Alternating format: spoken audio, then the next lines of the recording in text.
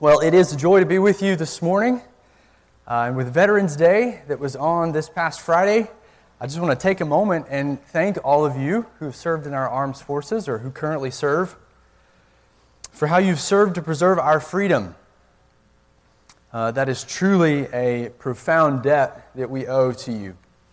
Yesterday, my mom sent me a photo of my grandfather. I never knew him. He served in World War II. He died when my dad was young, so I never had the chance to meet him. But it is a profound thing to think about the level to which so many have sacrificed to preserve what we experience today.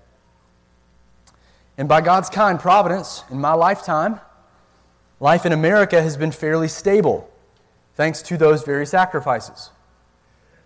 We've not experienced another world war. We've had no major famines or depressions, again, in my lifetime. We've had a fairly reliable system of governance with checks and balances. We've had just laws, due process in court, available medicines and available medical facilities. And most of all, we've had and experienced religious freedom. By God's grace, we have been able to lead a fairly peaceful and quiet life, the kind of life that Paul tells us to pray for in 1 Timothy 2:2. But over the last few years, we've felt the ground shifting under our feet, haven't we? We've certainly been on the downgrade for some time. It didn't start 2 years ago. But over the last few years, things have seemed to have escalated. We completely shut down our economy for months because of a global pandemic. That disrupted our supply chains in unprecedented ways, and now we're really starting to feel that backlash. To make matters worse, when Russia attacked Ukraine, that increased the global instability. It fractured the global economy and contributed to the already growing inflation. The cost of food has increased substantially and is predicted to continue to increase. Recession is looming, if we're not already in one. Energy costs are on the rise. Food shortages are likely inevitable because of the fertilizer shortages that are coming from Ukraine. And if you don't have enough fertilizer, you can't have as much food. And not only are we wondering what the future is going to look like economically, but as Christians, we're also wondering what the Lord's going to call us to face in the coming years. Hostility toward the church continues to increase day by day. We've seen how free speech is heavily under attack, especially any speech that condemns sinful sexual expressions. More and more regularly here in the United States, we are accused of abusive hate speech simply by reading certain passages of Scripture in our church services. When we speak against the lustful desires of the heart, we are accused of repressing someone's sexual identity. And that, in the world's eyes, is tantamount to abuse. We're accused of causing psychological harm to them, a harm that's worthy of punishment. And so it doesn't take much to see that the future that we face is a highly unstable and a very uncertain one. It's uncertain both economically and spiritually. So that begs the question, how should we respond? I know my heart wants to respond wrongly in fear. If the economy crashes, how will I provide for my family? What if I'm arrested one day? Who will take care of my loved ones? Will I stay faithful to the end? What about my kids? What will they have to face? And as these anxious thoughts just flood in, we're tempted to isolate. We're tempted to stop sharing the gospel. We're tempted to hoard our resources instead of continuing to be generous and meet needs.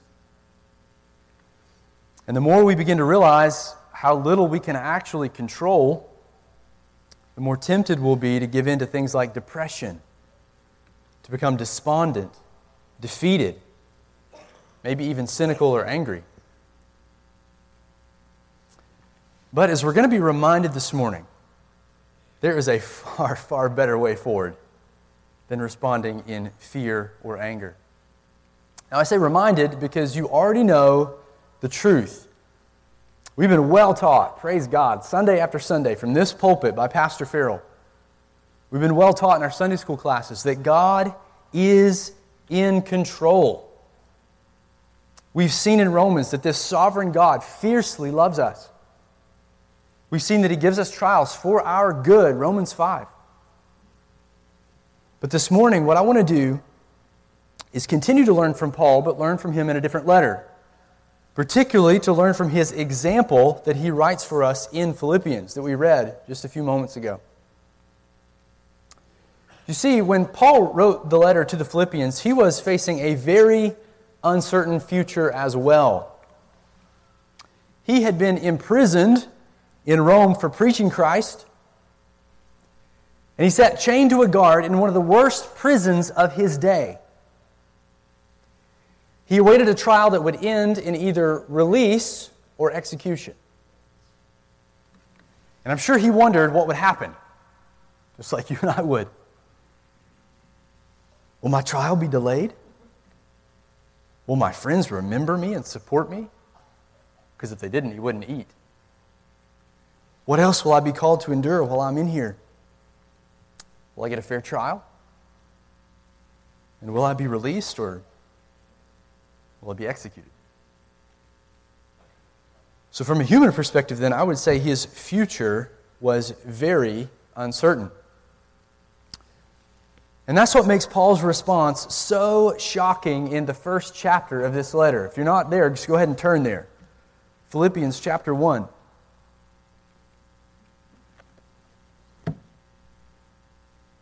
His response is stunning. Although Paul's life literally hung in the balance, he wanted the Philippians to know that he was facing his uncertain future, not with fear, not with anger, not with despondency, but with confident joy. Look with me in chapter 1, verse 18. Paul has been rejoicing in what God is doing right now in his circumstances, and we're picking up in the second half of verse 18. Paul shifts from thinking about his current circumstances now to his future circumstances, and he says, yes, and I will, future tense, I will rejoice. When he looks to the future, Paul says, I'm going to keep on rejoicing. I'm rejoicing now, and I'm going to rejoice then too. How can he be so confident when his future is so uncertain? Well, when Paul looked out into a future full of uncertainty, there were a few things that were absolutely certain that he saw. Things that were certain then and are certainly certain still today. A few glorious realities that burn bright in the darkness. Certainties that Paul could cling to, verities that stabilized him, that produced hope within him, that fueled his joy. And in a biographical way, he presents us with these certainties because it's these certainties he wants to see passed along to the church. He knows if the church lays hold of them, like he did, that we too will be able to face these last days with joy, with purpose, and with fruitfulness, making our lives count instead of wasting them in sinful fear. So in the paragraph before us today, we're going to learn from Paul's own example, and we're going to draw out 5 of these certainties that fueled Paul's joy. 5 certainties that he fixed his heart on as he looked down, or looked into, we should say, his uncertain future. And these certainties need to seep down into our hearts. They need to radically shape our convictions, what we stand on, what we live by, if we are going to fight fear and live lives of fruitfulness in the coming days. So what are they? Start with the first one. The first certainty that Paul gives us in this text is that salvation, our coming salvation, is absolutely sure. Salvation is sure.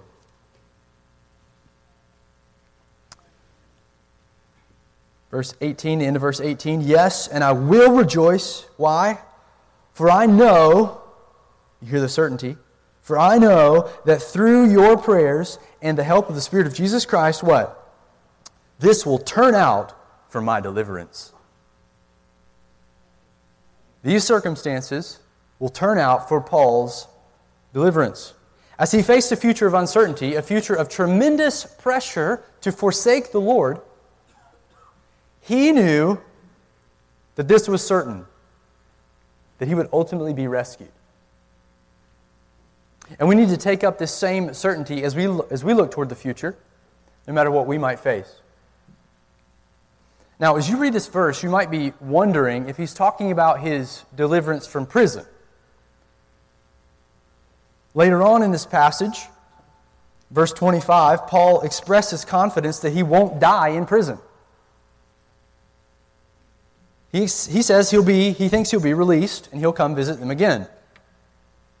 So, some people think that that's what he's talking about here in verse 18. But I think it's better to see this as a reference to his final deliverance, his final rescue, the culmination of his salvation at the return of Christ.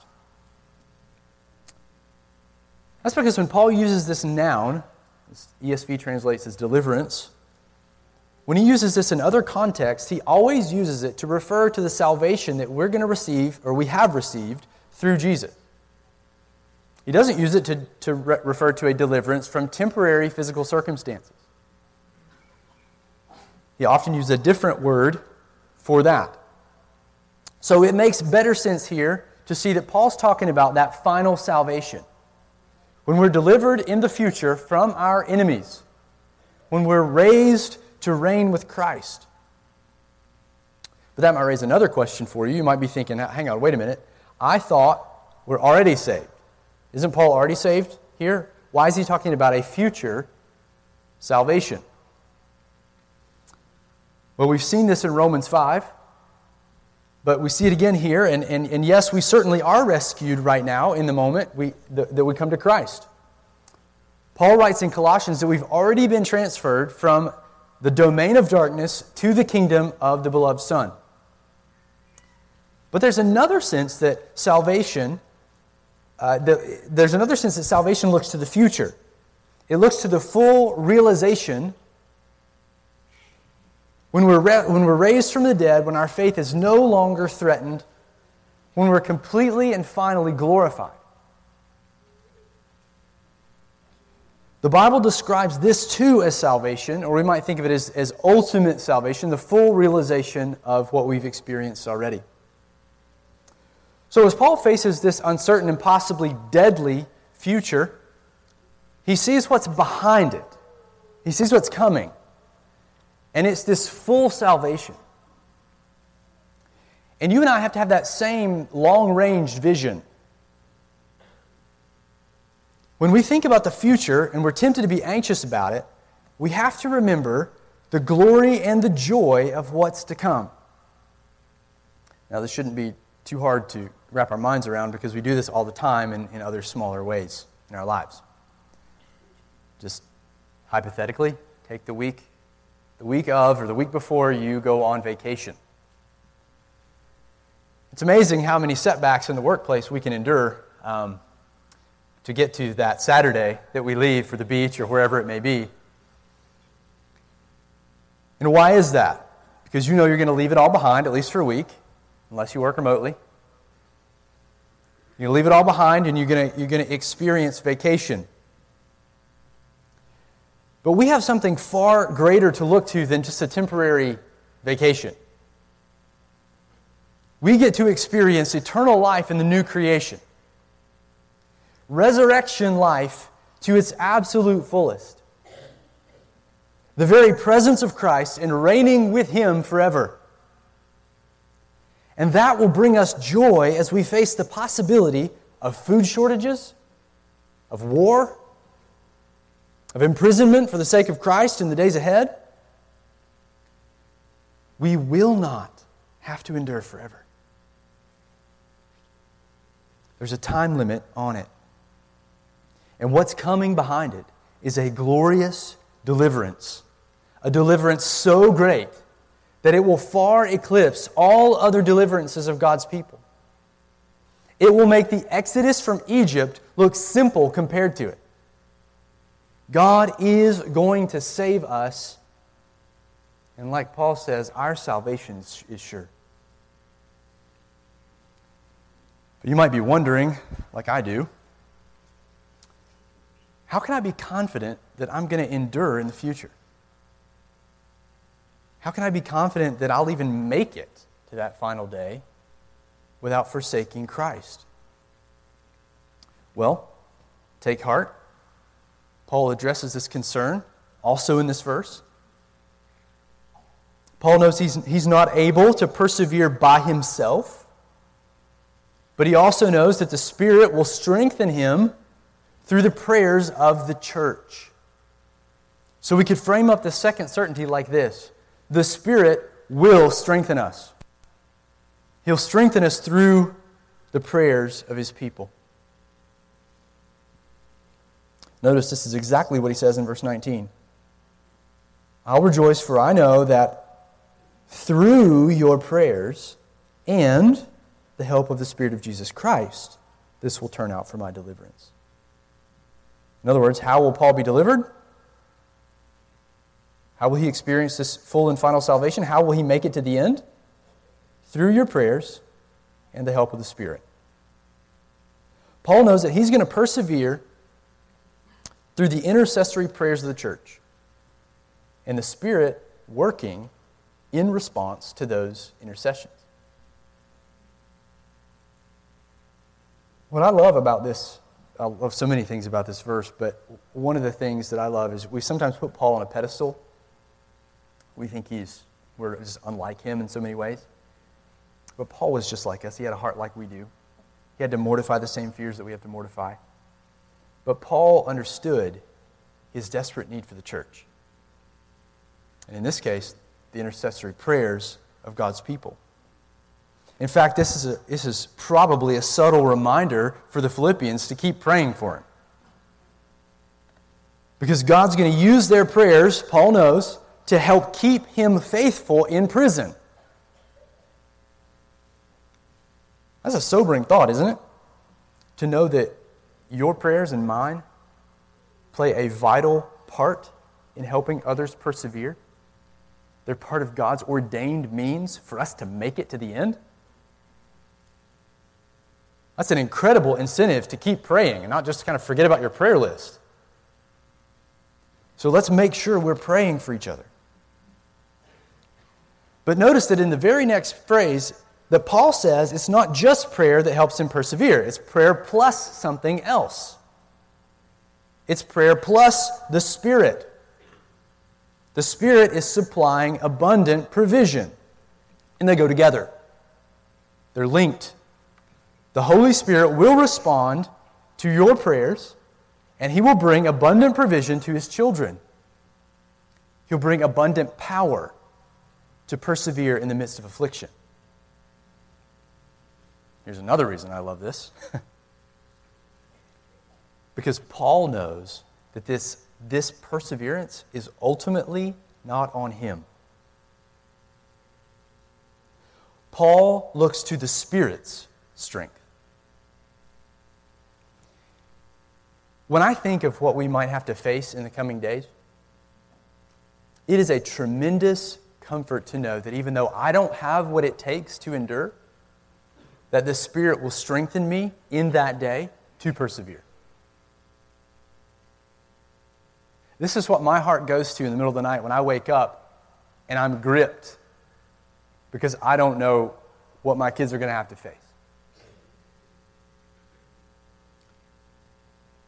I take solace in the fact that God, in His mercy, has given me His Spirit, and that His Spirit will strengthen me should He call us to endure in those ways. And it's super encouraging to know that Paul apparently knew that he was weak in himself and that he depended on the Spirit too. And the reality is that the Spirit will not let the trial overtake you. He won't do it. In fact, in the Spirit's wise hands, all the trial can do is ultimately humble you, keep you dependent on God, strengthen your faith, and produce more fruit. When we look toward the future and we're scared of what we might face, we can know that our trials are in God's good hands and are turned for our good by the Spirit's power. To say it differently, the trials we'll face in the future are just like the trials we've already faced.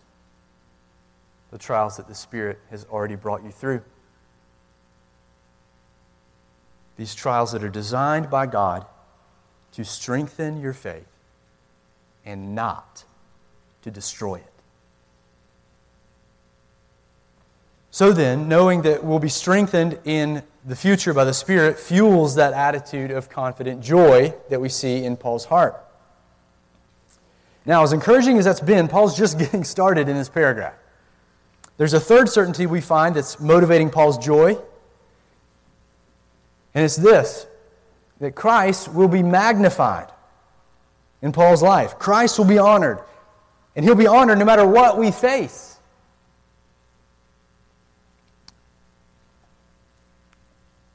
Paul goes on to say in verse 20, he knows this will turn out for his deliverance, as it is my eager expectation and hope that I will not at all be ashamed, but that with full courage, now as always, Christ will be honored in my body, whether by life or by death.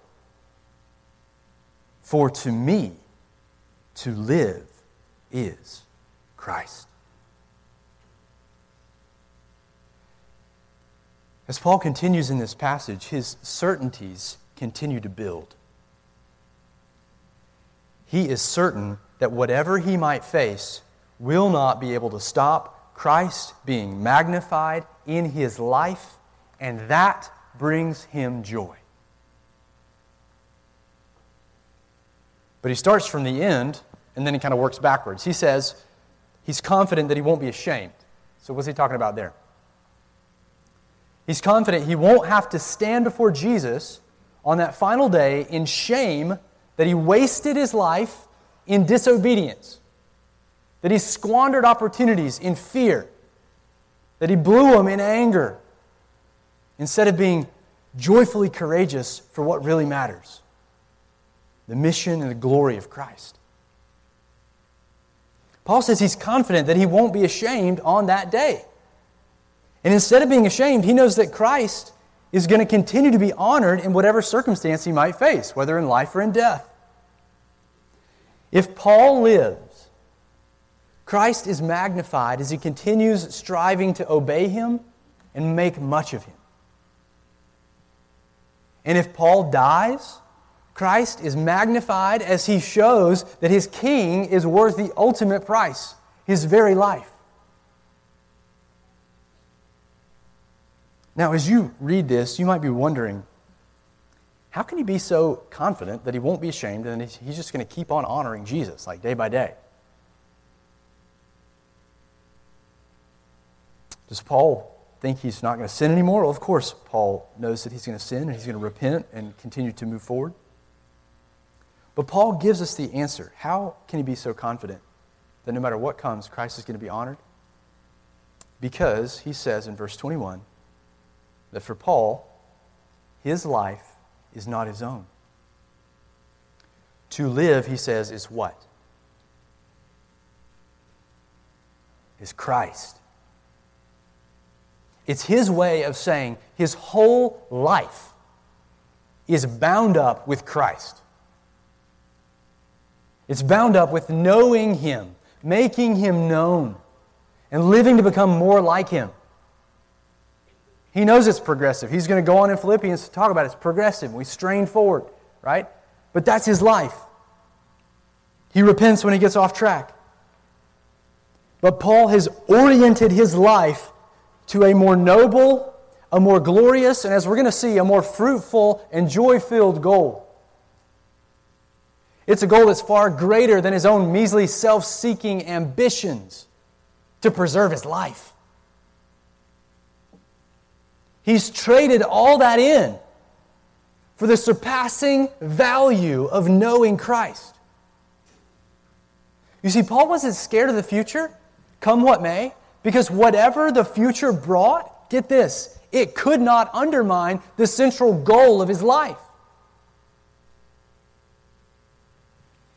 Whether he lived or whether he was executed, both brought amazing opportunities to bring Christ glory. That's how he thought.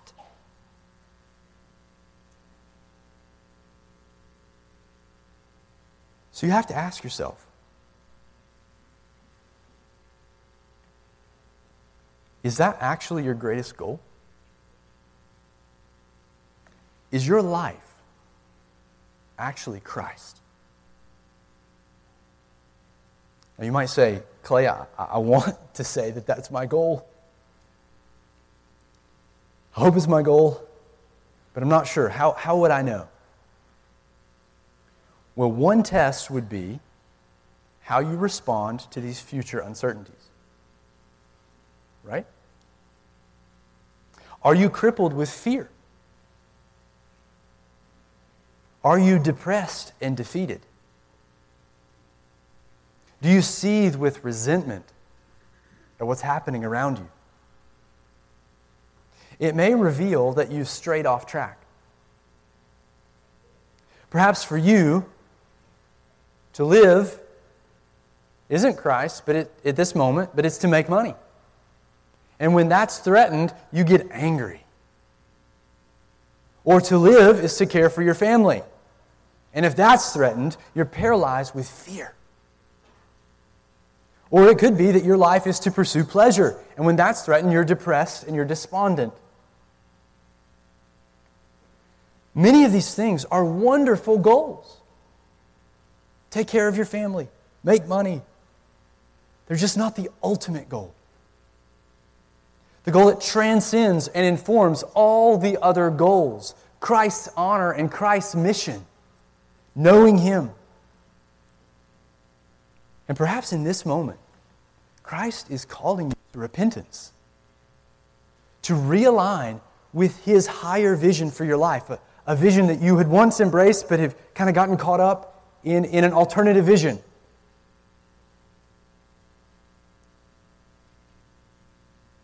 Christ wants you to realign with this higher calling. You are an emissary of the King of heaven. You are a citizen of heaven as you make money, as you care for your family, and even in your leisure.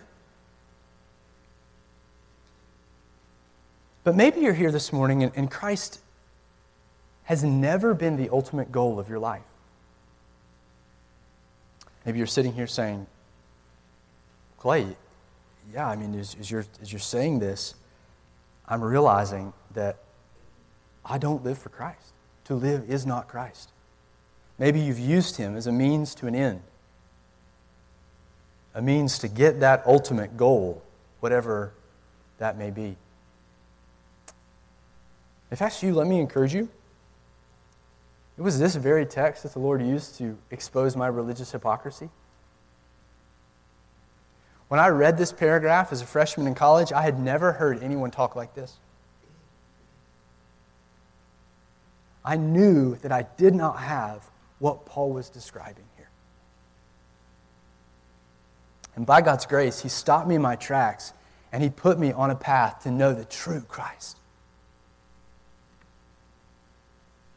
Is that you this morning? Are these circumstances that are pressing in as you look to the future revealing an anxious heart that's never truly trusted Jesus? If so, this is a mercy for you right now. We would love to help you come to know and live for the true Christ. And you can trust Him in this moment. You can trust the one who gives us confidence in life and joy in death. You can trust Him today. Because you see, until we can say that our ultimate goal is Christ, we will not be able to face the future like Paul. But when Christ is our life, when living for His glory is our ultimate pervasive goal in all our spheres of life, something amazing happens, and you know it. You begin to realize that Christ can and will be magnified no matter what comes. You begin to realize that fruit awaits in every hardship. As this reality starts to settle in, you'll find tremendous stability in your life, tremendous joy, even in the face of adversity. Why is that? Because of how God can work in it and through it. And it's crucial to remember that God is not working in spite of our challenges. As though our challenges are kind of a roadblock that God has to provide a detour around. God is working even more in and through the challenges. So Paul says in verse 12, he says, I want you to know, brothers, that what's happened to me, i.e. his imprisonment, has really served to advance the gospel. That is tremendous. That's a tremendous thought. Why? Because Paul was free before this. Paul was running around preaching the gospel and planting churches. And he's saying, my imprisonment has actually served to advance the gospel all the more. This is a choice God made. This is not a choice of the Romans to enslave me. This was God's choice. A Trojan horse right in the midst of the enemy army. God is not working in spite of the challenges. He's working even more in and through them. Do you realize if we have some type of economic collapse in the U.S., that our church will have untold opportunities to put Christ's glory on display, to testify to the gospel in untold ways, to meet each other's needs in ways that we've not even dreamed of doing yet? Do you realize if our religious freedoms are undermined, and we pray against that, but do you realize if they are, and the government cracks down on us, that we will have a chance like never before to testify to the glory and the worth of Christ? None of us want that to come for us or for our children's sake. But if God does bring it, if God does count us worthy to suffer for the name, does that not spark something inside you? As we think about what the Lord might do, the kind of advancement we might see, we'll get the privilege of watching God's providential hand at work even more through us. I mean, just take the shutdown, COVID-19, just as a small example. That was a brutal season. But coming out of that, our resolve as a church was strengthened. We decided to reopen, come what may, because we knew the gathering was essential. We saw so many people come to Jesus for the first time through the exposure of their fears, through the isolation.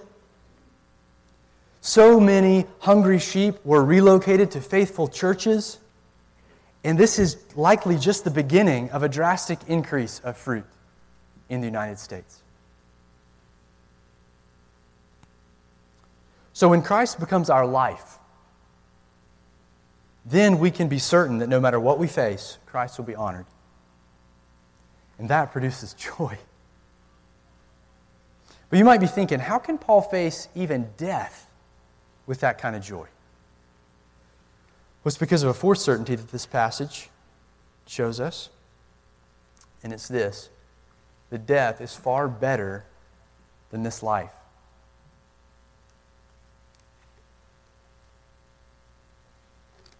Death is far better than this life.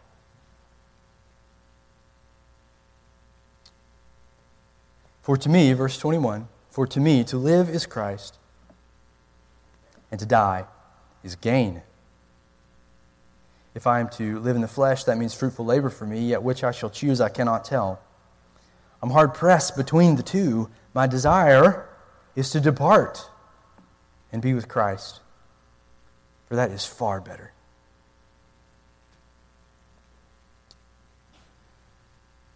As we read these verses, Paul's perspective is almost shocking, even to us as Christians. For Paul, death was not the end.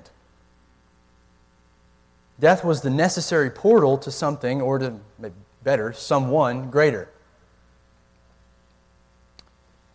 And his view of what's on the other side of the door of death, that produced not just boldness, but incredible joy in the face of his execution.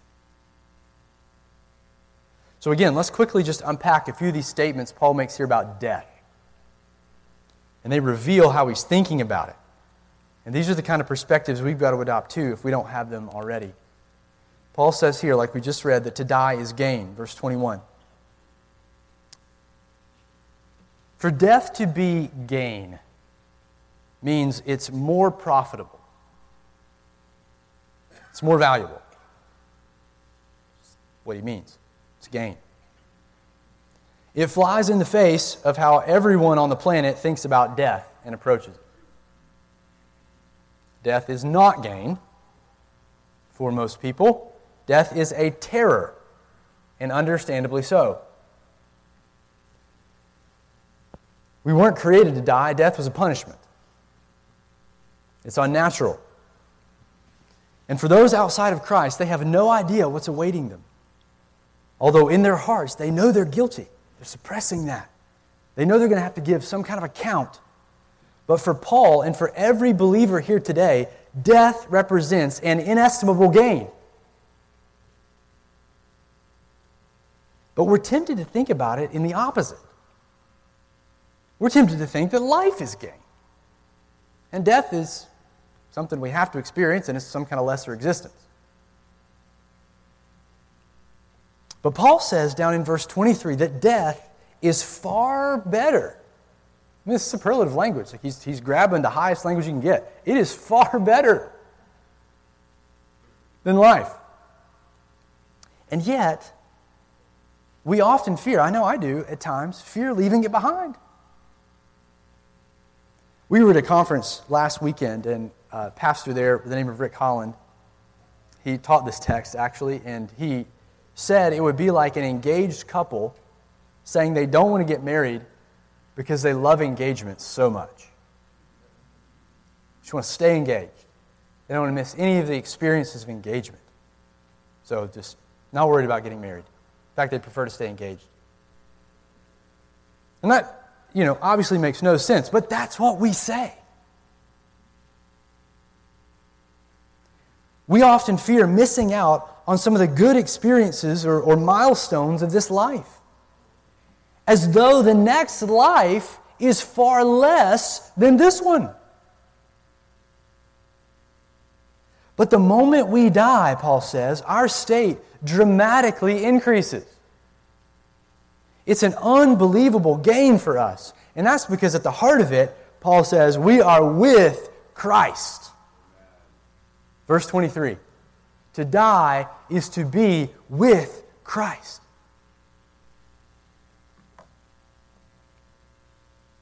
Death takes us to meet our Savior face to face.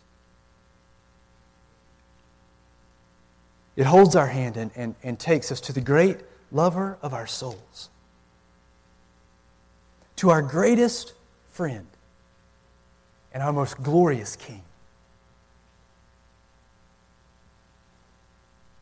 Church, no one loves you better.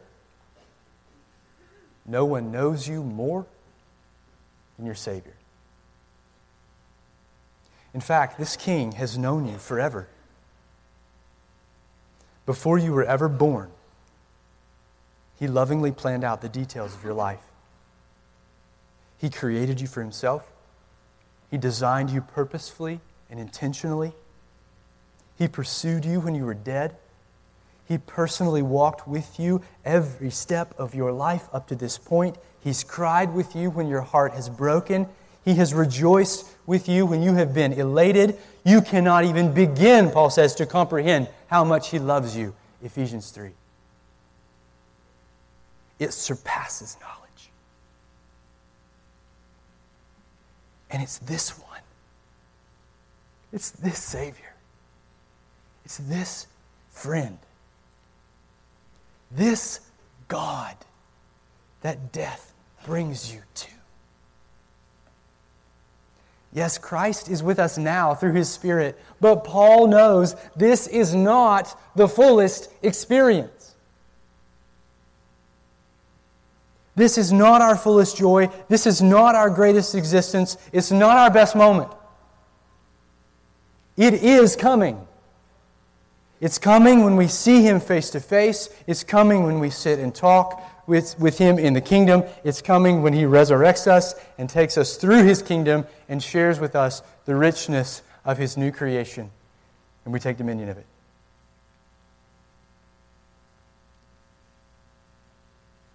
So when it comes to death, how do you think about it? Are you afraid of it? Christ has defanged the beast. Christ has rendered him unable to harm you. You have nothing to fear because death is the portal to something far better. As we adopt this perspective, as we learn to quell our fears with this kind of renewed thinking, what we'll see growing in its place is a rising zeal. We'll be bold in life because if the worst happens to us, if we die, it's only a gain.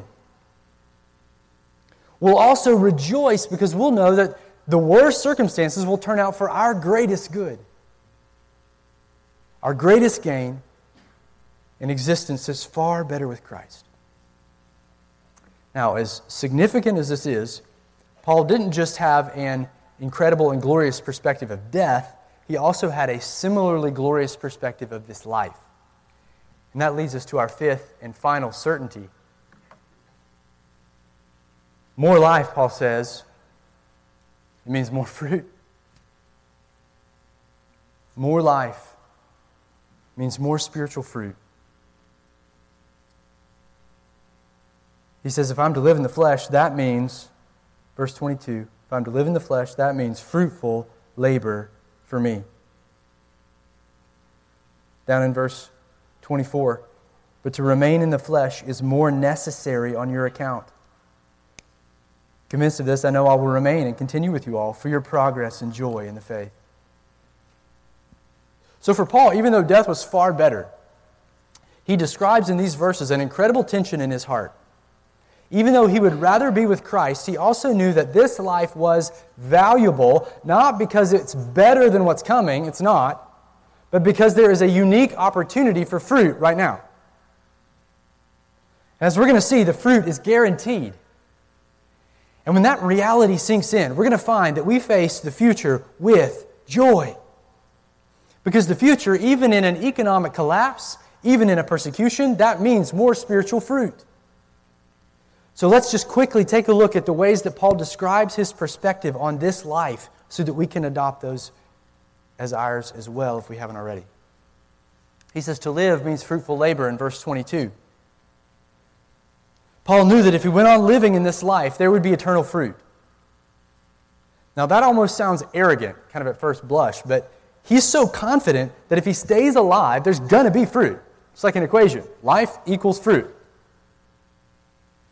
But he's not confident in himself. Paul's confident in Christ's ability to produce fruit through him. Christ has promised to produce these spiritual benefits through us as we yield to Him in faith and obedience.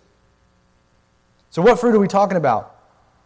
Well, I think in this context, in Paul's mind, he's envisioning people as fruit.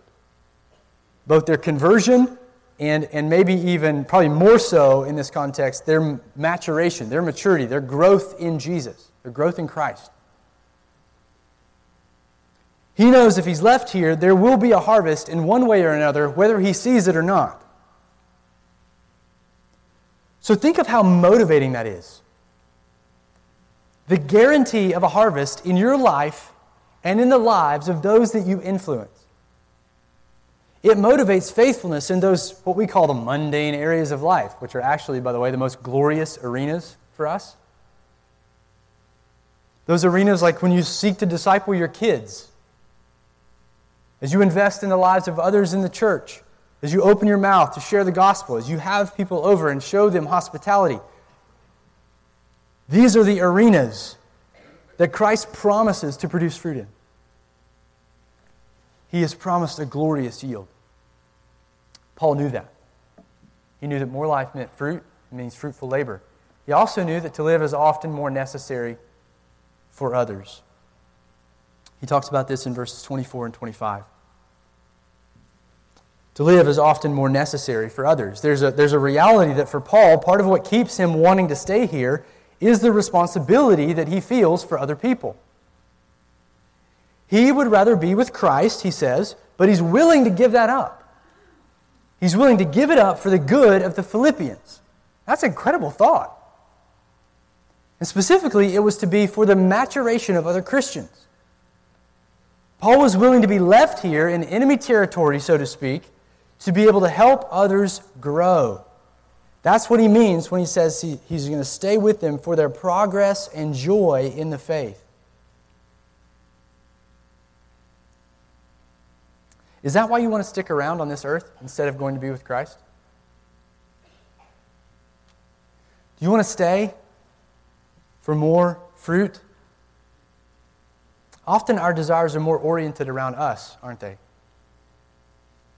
We want to stick around so that we can get married and have kids, or get those kids married, or get those kids having kids, right?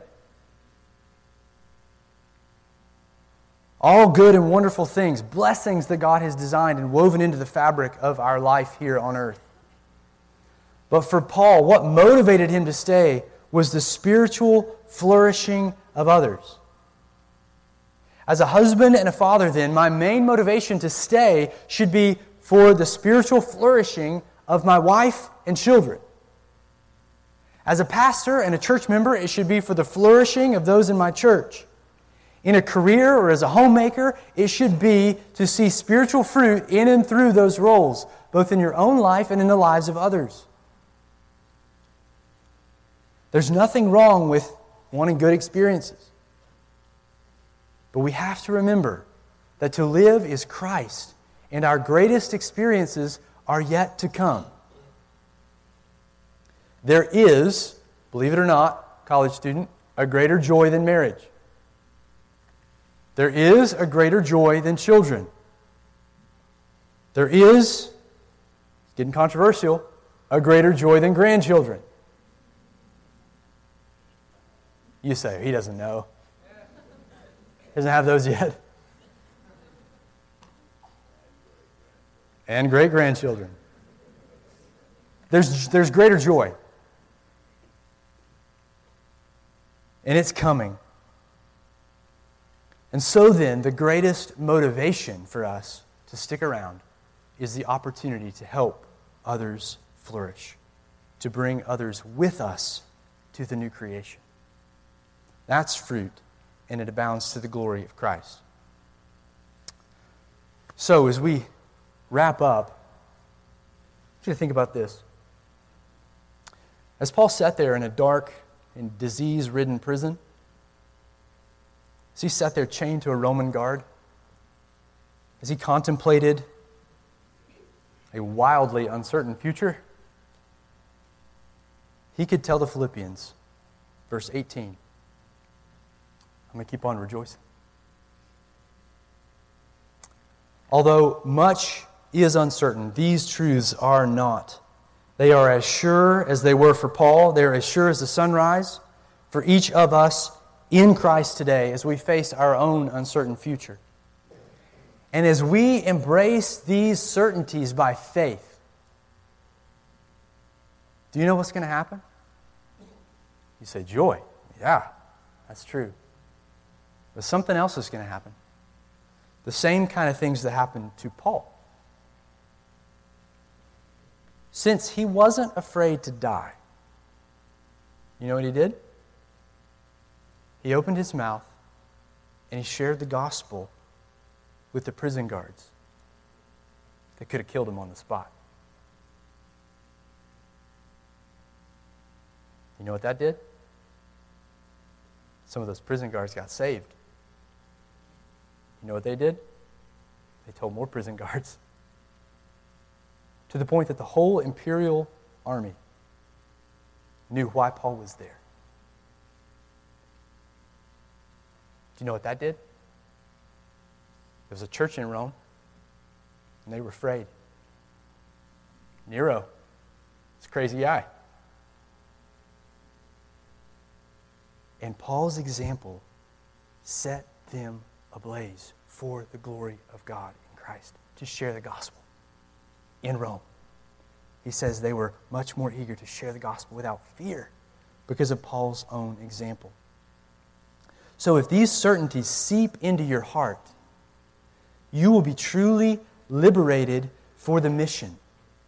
Even in this hostile environment, you will be truly useful to Christ, and He will use you for an abundant harvest right here in Lynchburg, right here at Timberlake, right here in your Sunday school class, right here in your family.